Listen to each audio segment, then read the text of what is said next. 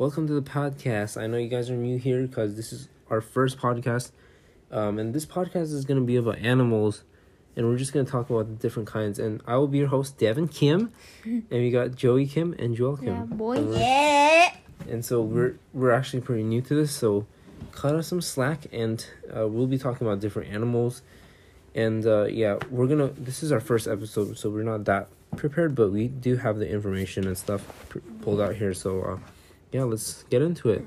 All right. Today we're gonna be learning about white tree frogs. Yeah. Australian white tree frogs. Yeah, and there's actually two. They're the same. The scientific name for it is Litoria caerulea. Oh, what? Yeah, but all the Latin names are weird.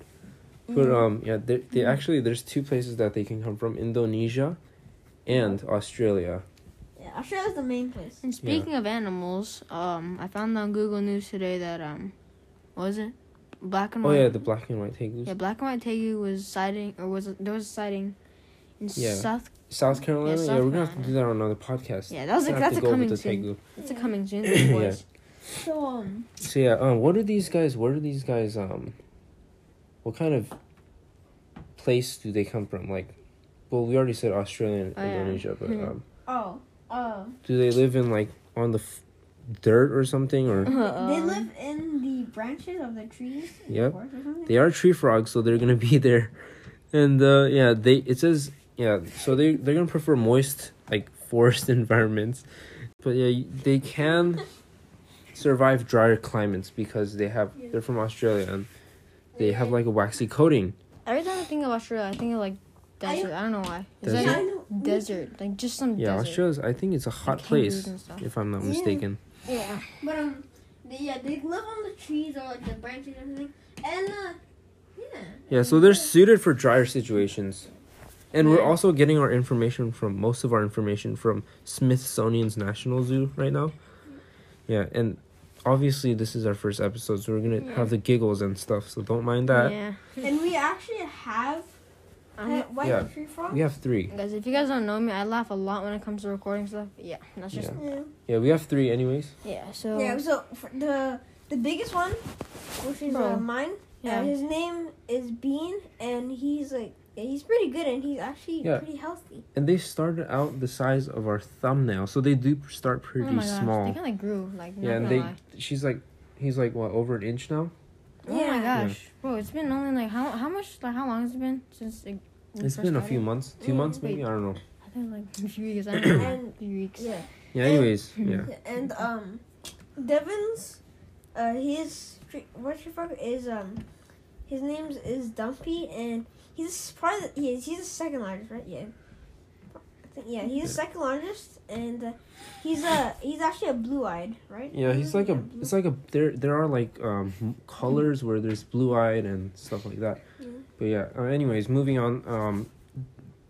From the habits, they are from Australia, Indonesia, and it says the milky waxy coating is called cervine.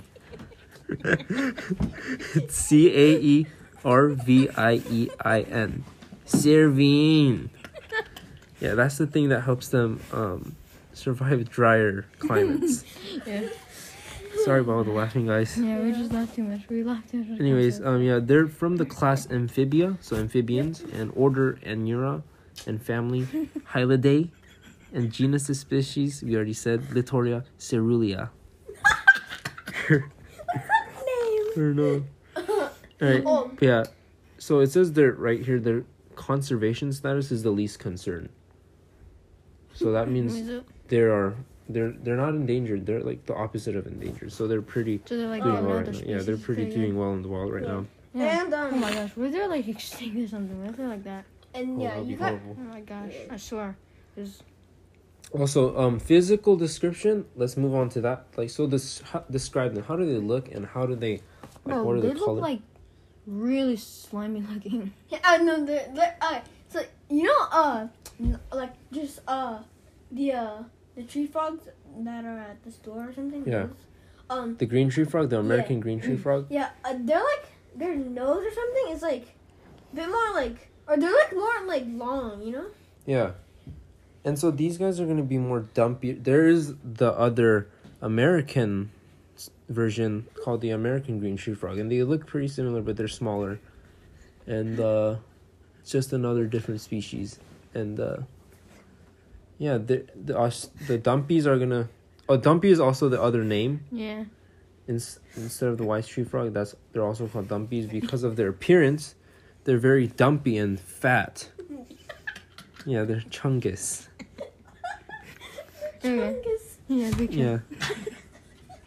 Yeah, and they are bigger. They are a tree frog on the bigger side, so this isn't gonna be a nice sized pet frog. Yeah. Yeah, it's gonna grow, like, bro, I swear. It's gonna just grow. Yeah, and Too much. they do range in size from 3 to 4.5 inches, maybe 5 inches, Can it, like, but that's reach- really big. Oh, no, it can't reach. I don't know why. I thought What?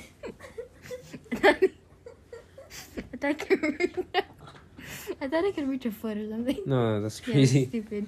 That's so dumb. And the females will be bigger than the males by a little Wait, bit. why are females always bigger than I know, like, like males? yeah, know. frogs usually the weird. females are bigger, but there's another frog called the pixie frog, which we'll have to cover in another episode. That the Probably males the get next bigger. one, Yeah.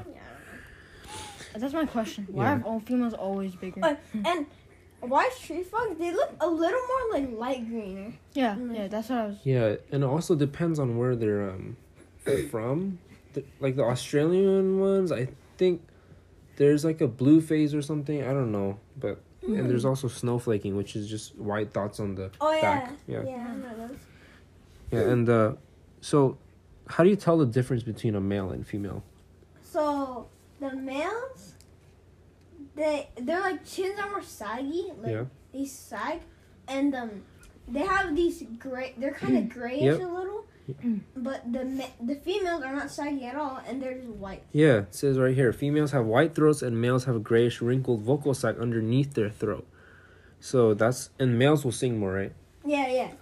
Yeah. So if you get an audio of a white tree frog croaking, they might croak, or like a similar sound. They'll probably croak if they get old enough. Yeah. Once they reach a certain maturity, they start croaking a lot, and then you can tell it's a male. It's kind of cool. Yeah. And so let's move on to their diet. What do they eat in the wild, or in general, what's their diet? Like Mm, probably like Honestly, it's anything that moves, because Yeah. these guys are opportunistic. but if it's Hunters? too big, then they're gonna. Yeah. If it's too big, they'll see it as a predator, but Yeah. mostly if they can fit it in their mouth and it moves, Yeah, they're just. they're like, going after it. They're just. So some things they eat in captivity, which is not in the wild. What we feed them here is like crickets and dubia roaches and like stuff like that. Just Yeah. commercially ready, available bugs foods. and Yeah, stuff. basically bugs. And in the wild, they have even been known to eat like mice and stuff, right? Seriously? Yeah, That's they're cool. big enough to eat. Oh, Yeah, they can eat mice. but yeah, that's about food. They eat anything that moves. That's for like almost all frogs, though. Yeah, that's kind of cool. Yeah, and then reproduction. It says here that they reach sexual maturity in their second year. So I guess it takes 2 years to get sexually mature. Yeah, boys. So What? during mating seasons, the males grow like a pad on their thumb. Oh, It's like a black pad. It's called a nuptial pad or something. Yeah, and then it's used for gripping the females when they mate. And he like squeezes the eggs, help her squeeze the eggs out of her, and he deposits the sperm cloud like all over the eggs, and they become fertilized. So yeah, the life cycle begins. And so the lifespan, they have about, let's say, good 15 to 20 or somewhere around there. And in the wild, obviously, it's going to be shorter because of predation and all these factors that will kill them. And Yeah, they're very good like beginner pets. yeah. In captivity, they are known to be a pretty good beginner species because of their hardiness and their So they're pretty good pets for a frog. Yeah, and yeah, I think they also they have these toe pads that are very sticky, right, Joel? You know, because Yeah. whenever you handle yours. They're sticky. Yeah. Also, just saying, you guys should not handle frogs as much.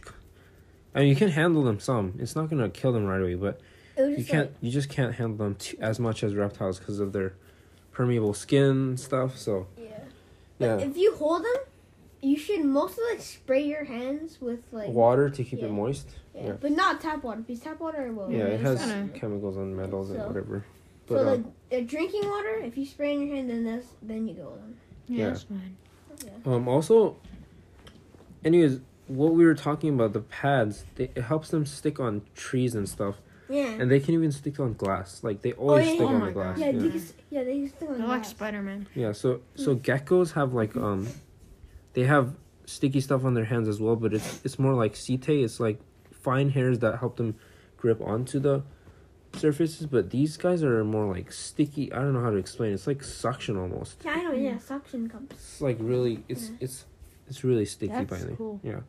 And if you want to get them, you just need like a good sized tank. They could like jump around. Yeah, we're gonna get into the pet part now here. We talked about their wild habitats We're and talking about their life. yeah, we talked about their wild side. Now we're gonna go into the pet part. So if you're gonna get them, you should always put like a lot of leaves in them because they jump on leaves and get Yeah, you need a sick. lot of foliage. So first you're gonna need an enclosure, and you're gonna need a vertical enclosure usually. But we have a 60-gallon Yeah, it's enclosure, pretty big. so it's high enough. It's just really wide too, so it works for us.